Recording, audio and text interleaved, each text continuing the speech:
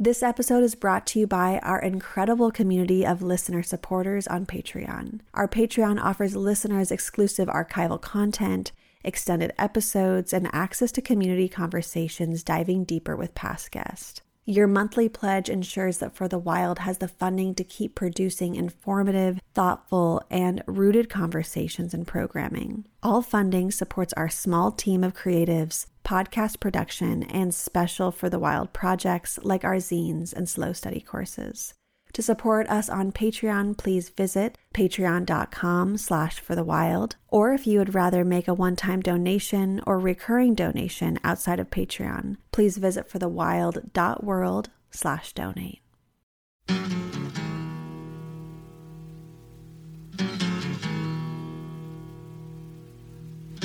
The silence is broken by somebody crying, trying to be heard, never a word. Always the attitude, sort of your own, always alone, wishing for something the world is denying. Out in the wilderness somebody's crying.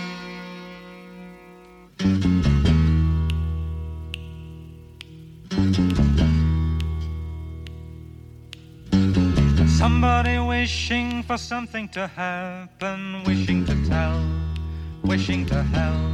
Someone was listening, someone who cared, never despaired. Someone to lean on and someone to trust, who needs your assistance and finds your disgust.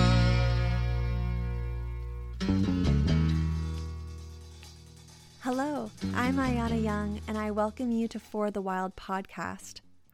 Today we are speaking with Starhawk as a part of a special series of interviews in collaboration with Living Village Culture and The Compass at Lightning in a Bottle. Starhawk, along with many other visionaries, will be speaking at this year's Lightning in a Bottle, and I'll have the honor of facilitating panels with these Earth Warriors. Starhawk is one of the most respected voices in modern Earth-based spirituality. She is the author or co-author of 12 books, including The Spiral Dance, a rebirth of the ancient religion of the Great Goddess, which is long considered the essential text for the neo-pagan movement, and now classic eco-utopian novel The Fifth Sacred Thing. Her works have been translated into Spanish, French, German, Danish, Dutch, Italian, Portuguese, Polish, Czech, Greek, Japanese, and Burmese.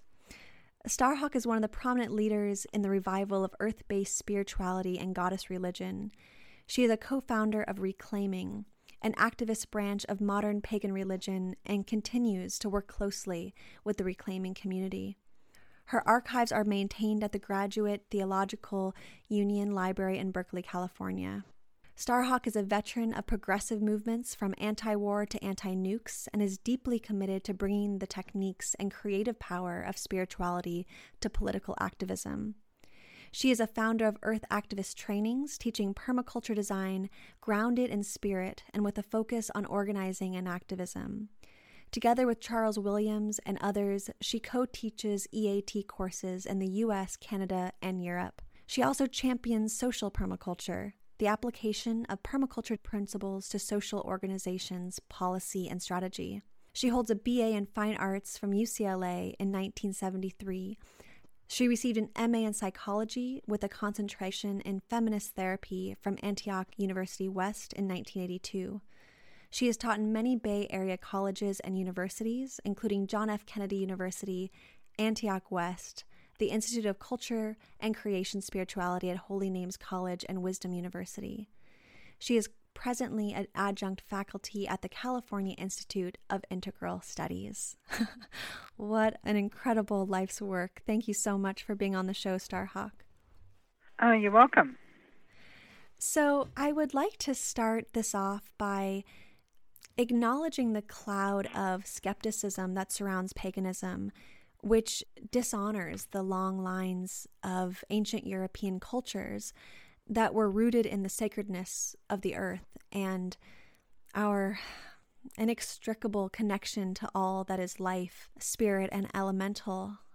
And I was hoping that you could begin by taking us into this journey towards reclaiming the ancestries of old Europe by sharing with us some tales of pagan goddess cosmology, perhaps a favorite creation story you have.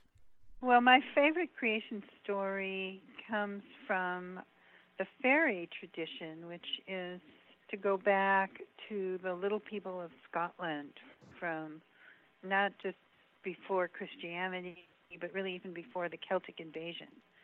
The story goes that the goddess, before anything was formed, was alone out in the vast wildness of space, and she got lonely, and so she divided herself in two. She looked into the mirror of space and said, "Whoa, how beautiful I am." And suddenly that beauty became another being, and she was so taken with her beauty, she made love to herself, and that lovemaking created an orgasmic ecstasy that vibrated and rippled out through the universe and started to create the formation of all the things that exist.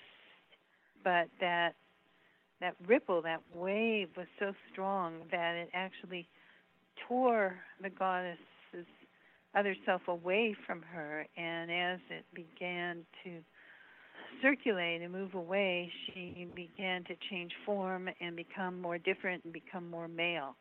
And so that created a polarity of male and female, but it's not a binary polarity. The god has an aspect of the blue god who's kind of androgynous, and the flute-playing, joyful, childlike love spirit.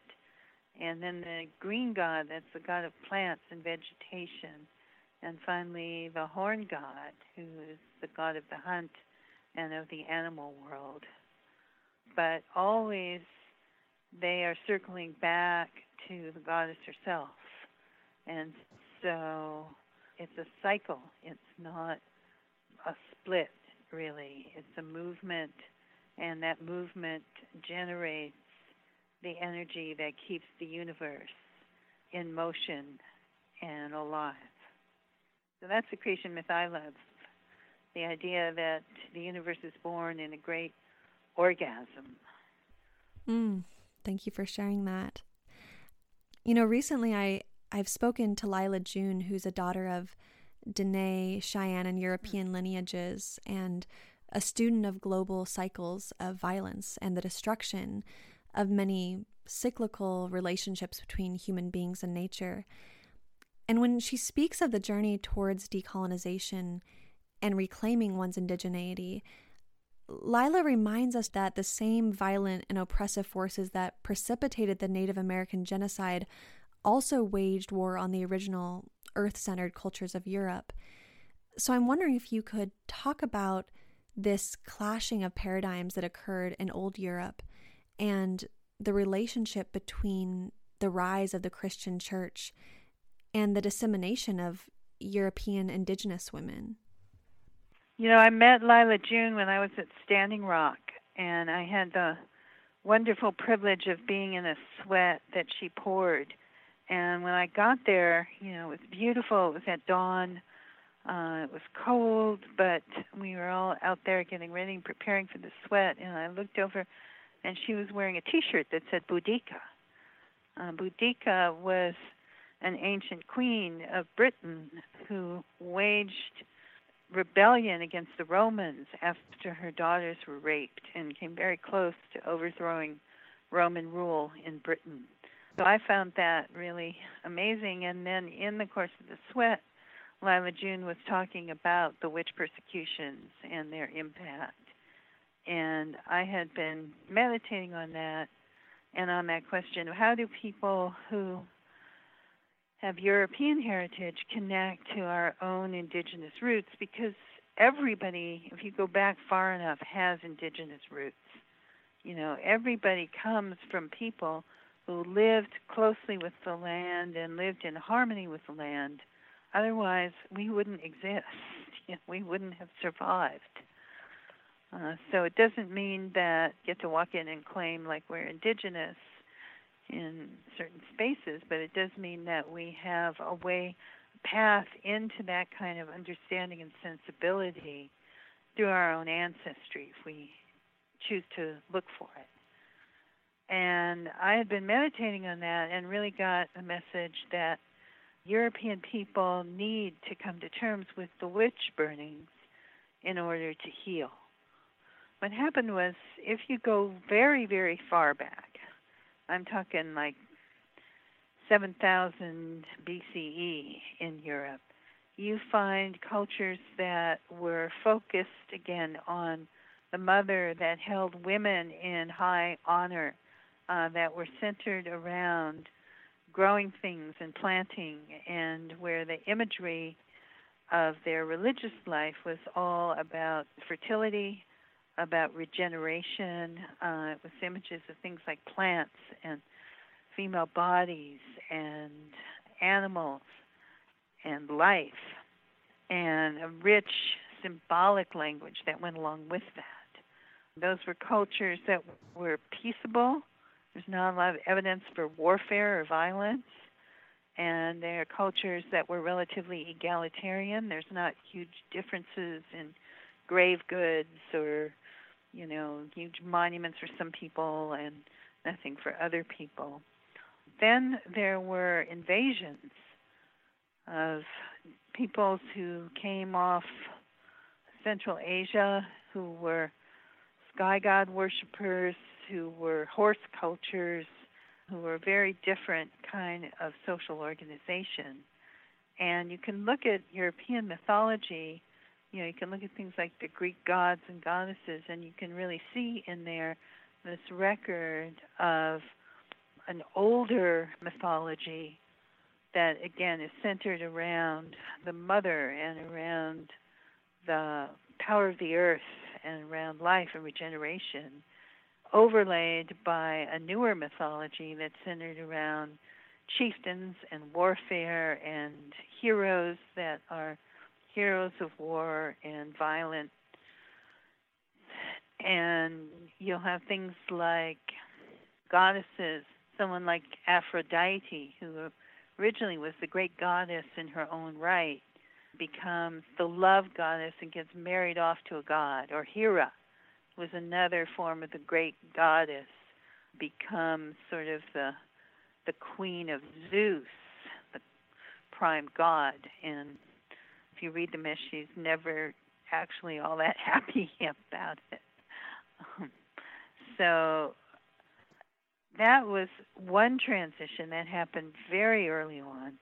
You can still trace it in things like culture and fairy tales, and you can still trace remnants of that earlier sensibility.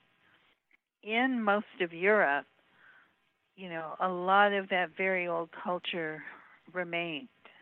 There were healing traditions, there were rituals and rites of connection with the earth, there were seasonal celebrations, there were customs that put you, again, in touch with the earth. Maybe it was something like making a harvest doll out of the last sheaf of wheat, or maybe it was something like going out in the middle of winter and wassailing the trees, singing to the apple trees and offering them pails of apple cider as a gratitude offering. There were thousands and thousands of different rituals. And some of them actually still survive in different forms in Europe.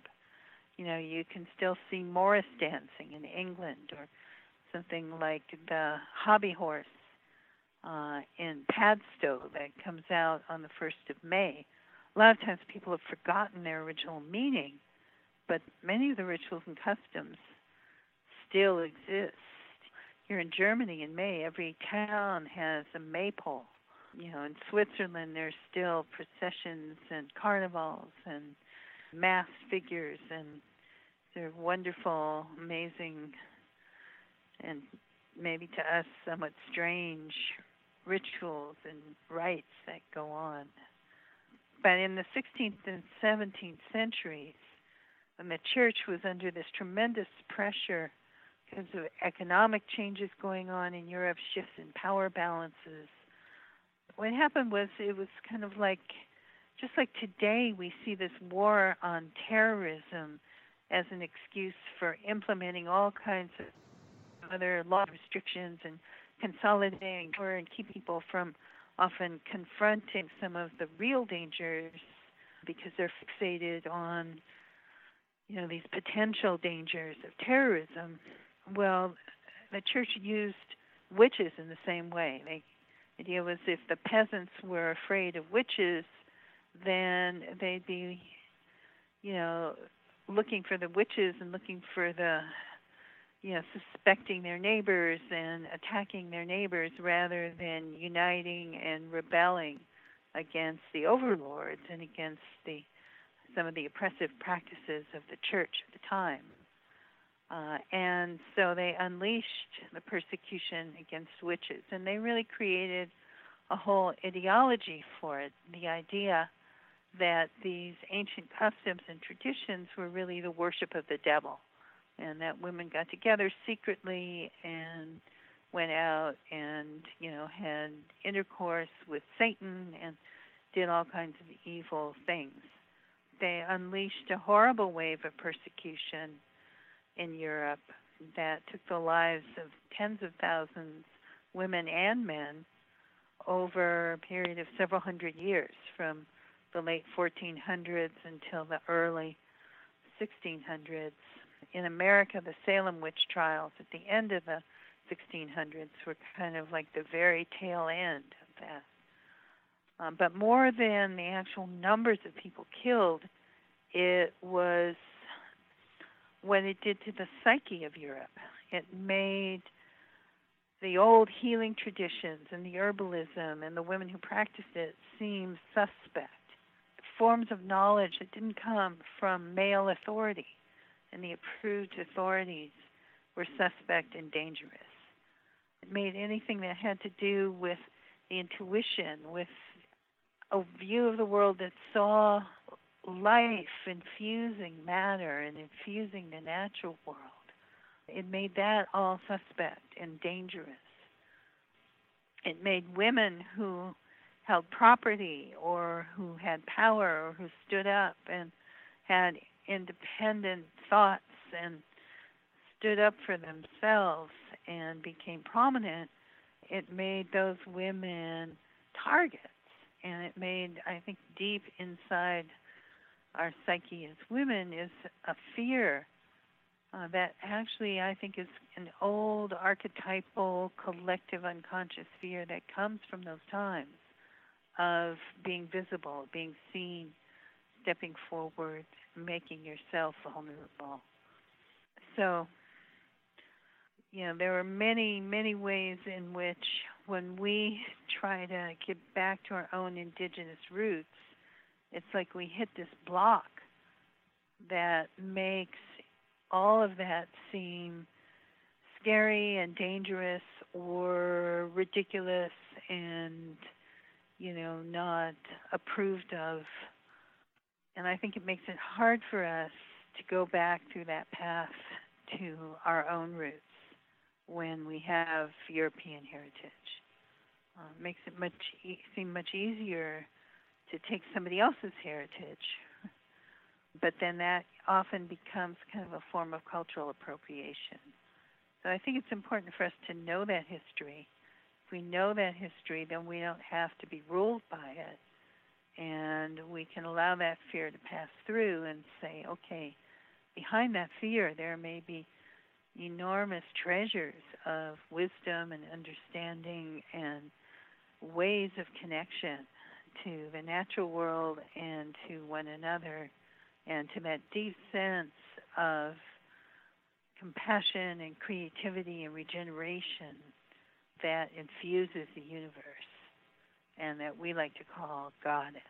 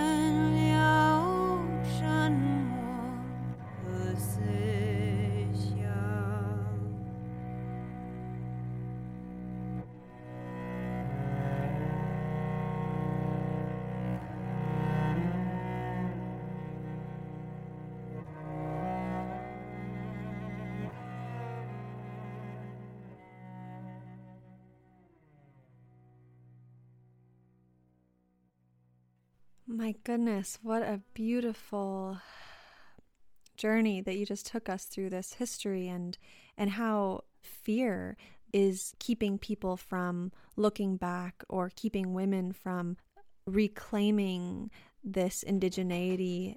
It's just fascinating to explore the roots of the suppression of the feminine and how malevolent depictions of women have trickled through history. And I actually looked up the word witch in the dictionary, and it just receives this dark connotation.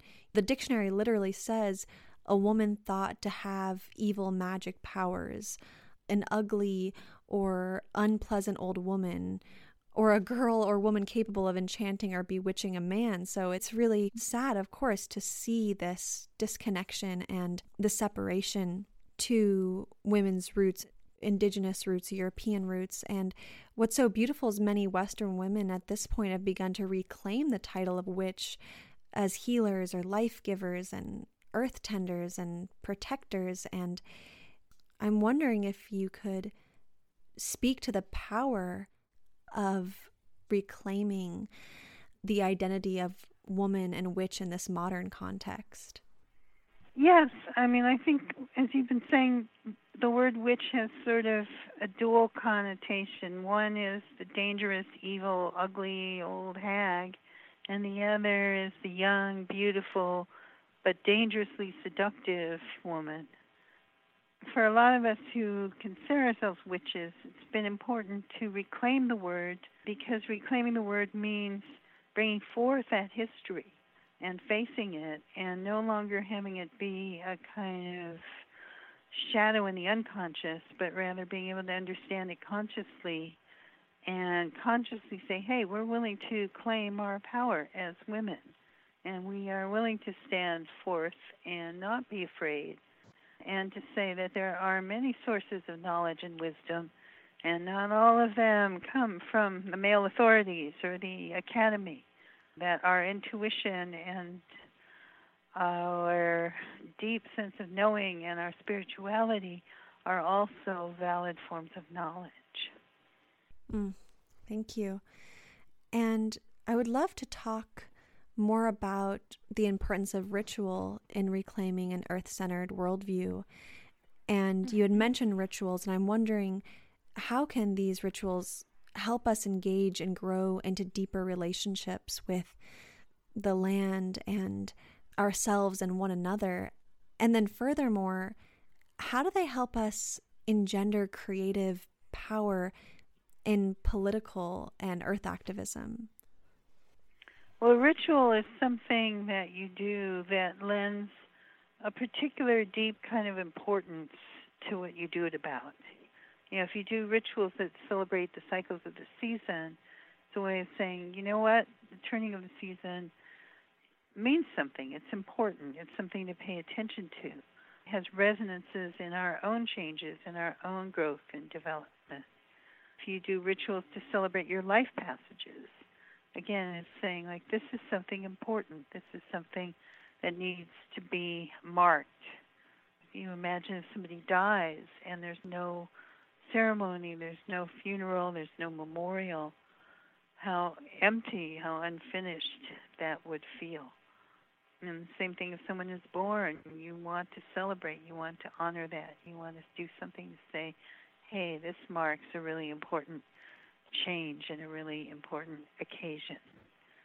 So when you do a ritual, it's a way of often taking emotional, psychic, abstract ideas and turning them into concrete actions, so that it speaks to many dimensions of yourself, not just the intellectual self, but also the emotional self, the sensual self, the embodied self, what we call your younger self. So if you're doing a ritual, for example, to celebrate the spring, then you think about what are those symbols? What are the things that symbolize or embody those forces of renewal and regeneration? And that's why so many of the spring rituals involve things like eggs, Also, if you live close to the earth and you raise chickens, you know that in the spring they start laying eggs again. And it's great after the winter when they haven't been laying so many. You might have things like spring buds or spring flowers or green for the color of growth and the new shoots coming out of the earth, or seeds, and do something around planting seeds and think about whether you're planting in the garden, but also what seeds are you planting for yourself for the coming year. So in some ways, ritual is kind of like poetry in that it's taking abstract ideas and turning them into concrete, sensual images that you then enact, and that brings about a change. So when we think about political action, the definition I've always liked for magic is the art of changing consciousness at will. That's Dion Fortune's definition. She was an occultist in the early part of the 1900s. But I think that's also a good definition for political action, that it's not just about changing who holds power or changing a particular policy. It's about changing the consciousness. It's not even just about stopping something like the Dakota Access Pipeline. It's about changing the consciousness that allows that pipeline to even be conceived of or built in the first place.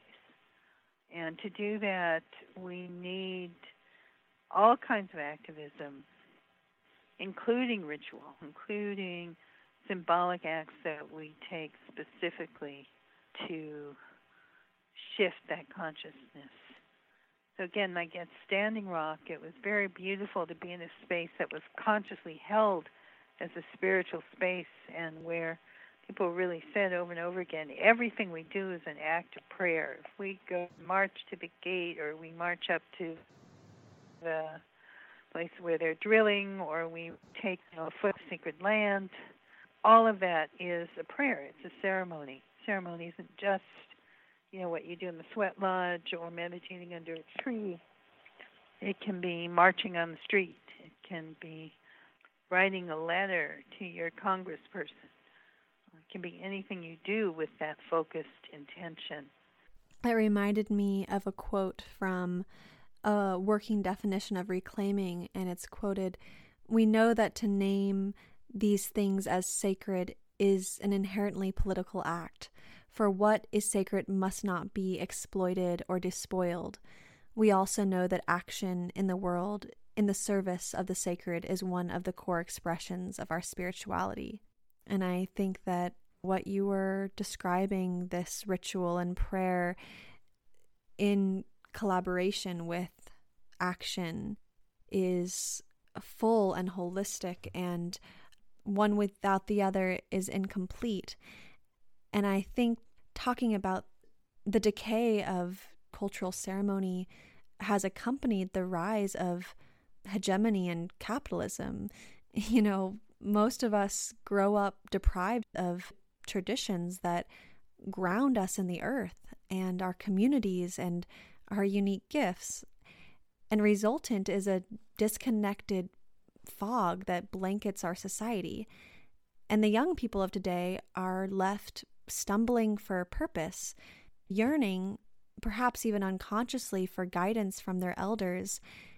And as the future appears grim with climate and biological collapse, what are your thoughts on how initiation ceremonies help ground and give purpose to people at pivotal moments in their lives? And what have we collectively lost as a culture by shedding such customs? I think initiation ceremonies for young people are very important. They're part of how a culture or society helps young people make that transition from child to adult, or from adolescent to adult. And again, they're a way of marking that, of saying, hey, these changes your body is going through, they're important, and you're important. You are an important member of the community, and the community is here to help you go through this change and be welcomed as part of us. So in our community, reclaiming, which we mentioned a couple times, is our tradition of the craft of witchcraft, our goddess tradition that is very much involved also in political activism and personal healing and in earth healing as part of our spiritual tradition. We do coming-of-age ceremonies for young women to celebrate their first menstruation because we feel it's important that this is recognized as something that's beautiful and natural and not something to be ashamed of. So we'll do something like take the girl and her mother out to the hills or the beach and tie their hands together, and they run together as far as the mother can run. And when she gets tired, we cut them apart and let the daughter run on alone. And then we go back to someone's house and we spend an afternoon telling stories about our own first menstruation, giving her gifts, and then in the end there's a big feast of red foods that the men prepare. And she's welcomed by the men and also people who are a fluid gender because we feel it's important that young girls know that this is something the whole community can celebrate. Again, it's not something shameful or something embarrassing. It's something to be celebrated. And we do a similar ritual for the young men where, again, they go through a challenge and the men take them off and instruct them in mysteries, and then they come back and are welcomed by the community and by men and women both. I think every traditional culture has some kind of rite of passage. And I think without that, young people create their own, and often their own will involve something like drugs or alcohol or some other kind of risk-taking, because I think intuitively we know we need that challenge. We need to face something difficult and overcome it, or face a danger and get through it in order to develop that sense of self and confidence and strength that you need to have in dealing with the adult world. So if culture doesn't provide that, then I think young people try to find that for themselves and oftentimes get into some bad situations as a result.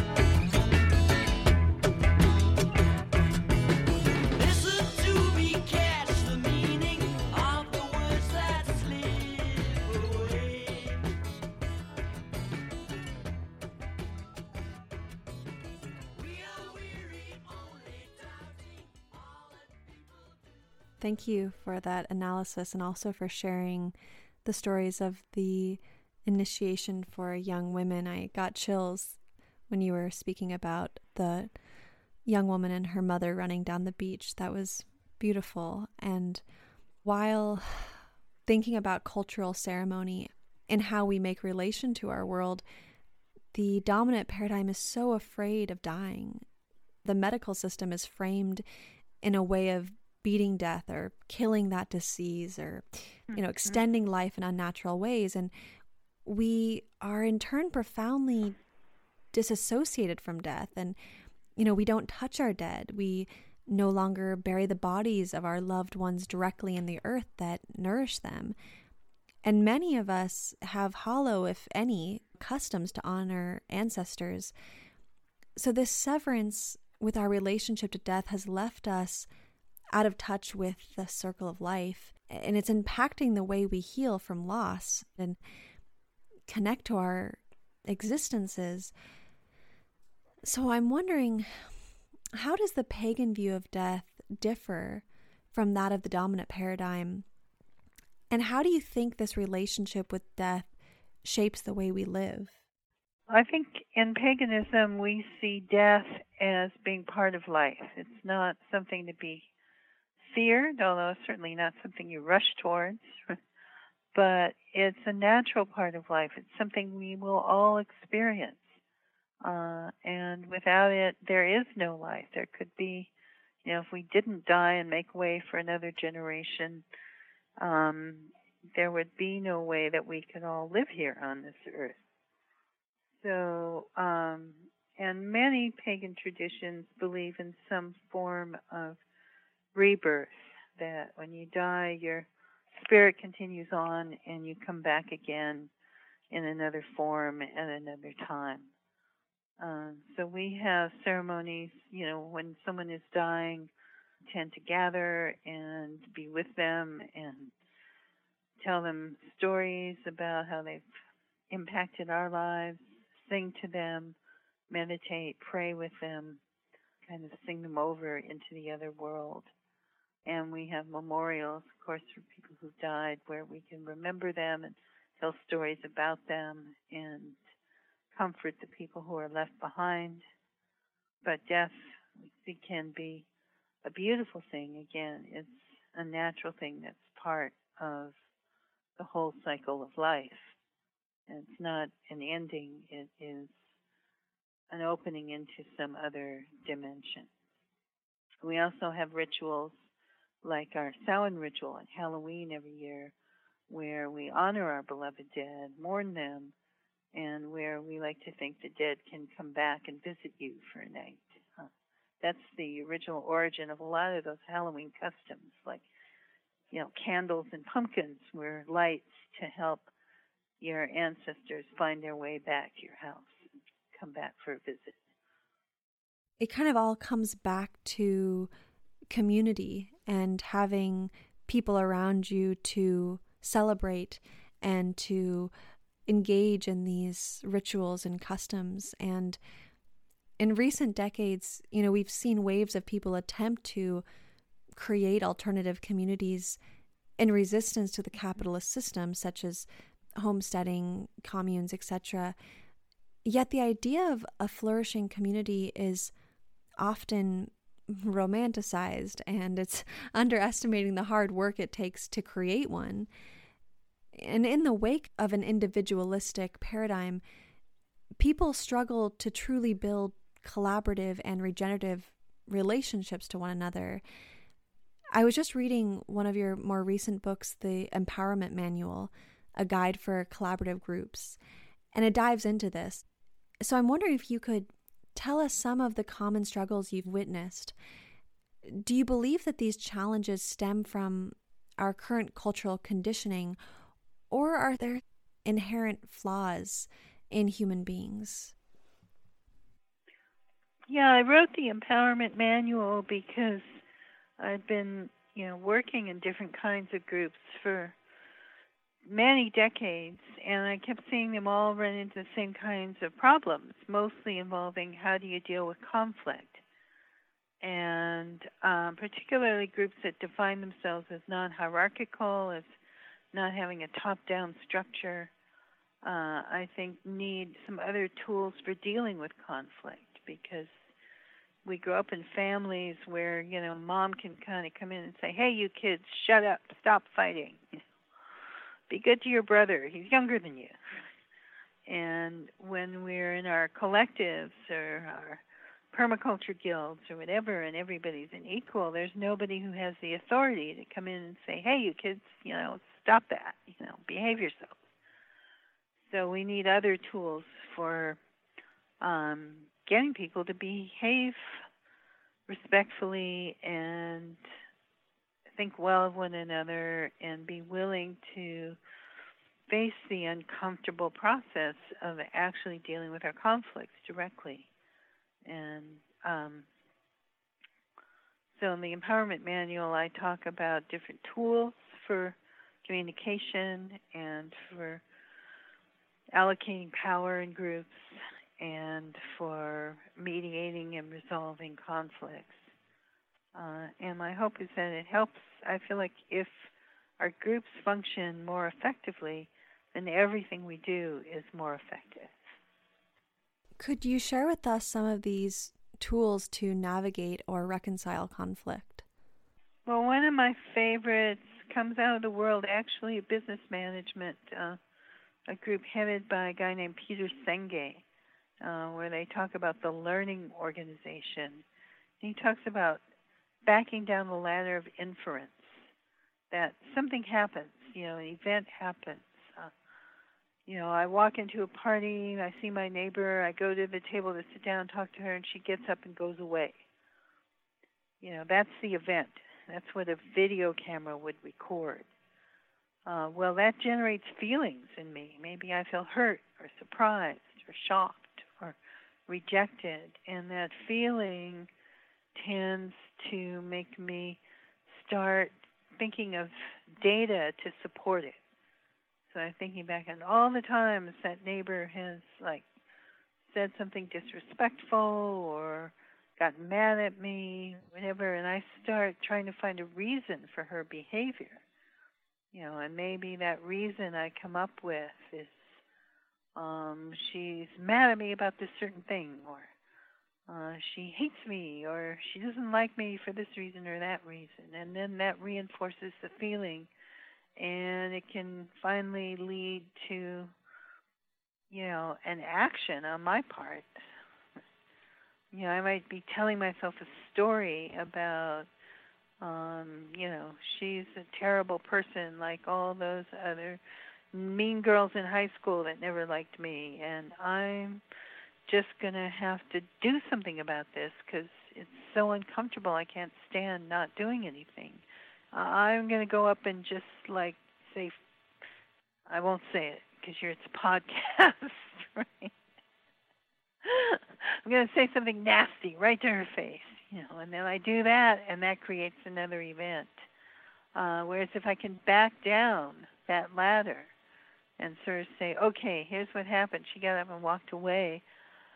I actually don't know why she did that. Rather than whipping myself up into this whole cycle of emotional frenzy, maybe I could back down and ask, hey, Susie, at that party last night, I came over to sit down and talk to you, and you got up and walked away. What's going on? I might even disclose some of my discomfort or my, assumptions and check them out and see if they're true. I wondered if you're angry at me about something. Would you be willing to talk to me about it? And, to listen to what I hear. And I might hear, yeah, I am angry at you about this and that. Or I might hear, no, I'm angry, but not at you, right? Or I might hear, I ate something terrible and just had to rush to the bathroom. I don't know what it is until I actually ask and check it out. And I think if we become more skillful at doing that, then we can actually certainly avoid escalating conflicts and sometimes resolve conflicts much more simply. It's when we whip ourselves into our assumptions about what other people are thinking and feeling and doing and why they're doing things that we get entrenched often in some really negative patterns in groups and organizations. That makes so much sense. And, another thing when I'm contemplating the success of communities or relationships, my thoughts turn to the elements of power, responsibility, accountability, trust, which are kind of hard to define and difficult to uphold, but essential to examine. So I'm wondering, how does one balance power and responsibility within leadership roles? Well, in the Empowerment Manual, I talk about what I call the talisman of healthy groups, which is like a magic circle with power and responsibility, one being one axis, and accountability, communication, and trust being the other axis. And I think we balance power and responsibility when people gain power in a group by taking on responsibility and fulfilling it. And when people take on a responsibility, the group empowers them. The group gives them the authority, the license to use power to do what it is they need to do.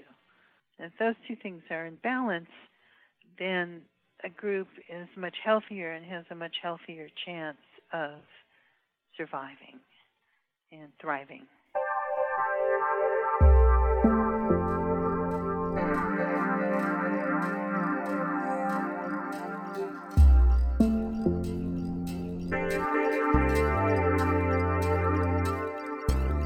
I want nobody to run my life. Nobody.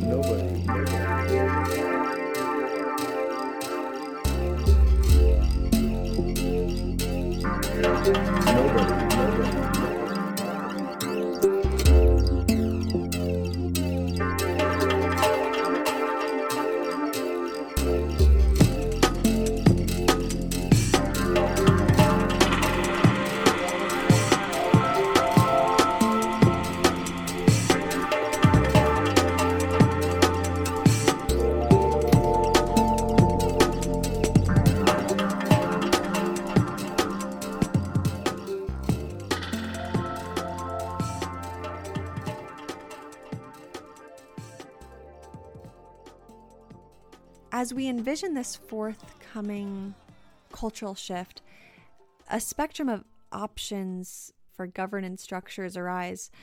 We have anarchism and socialism, which often surface as healthier alternatives to our current state. Do either of these frameworks resonate with you, and what can we learn from them, in your opinion? Sometimes I've identified both as an anarchist and a socialist, right? In that, what I like about anarchism is the idea of decentralization and of each person being, their own authority, and of mutual care, mutual responsibility. But I actually believe we need government at this point in history, if only to protect ourselves from the greed and rapaciousness of corporations and capitalism.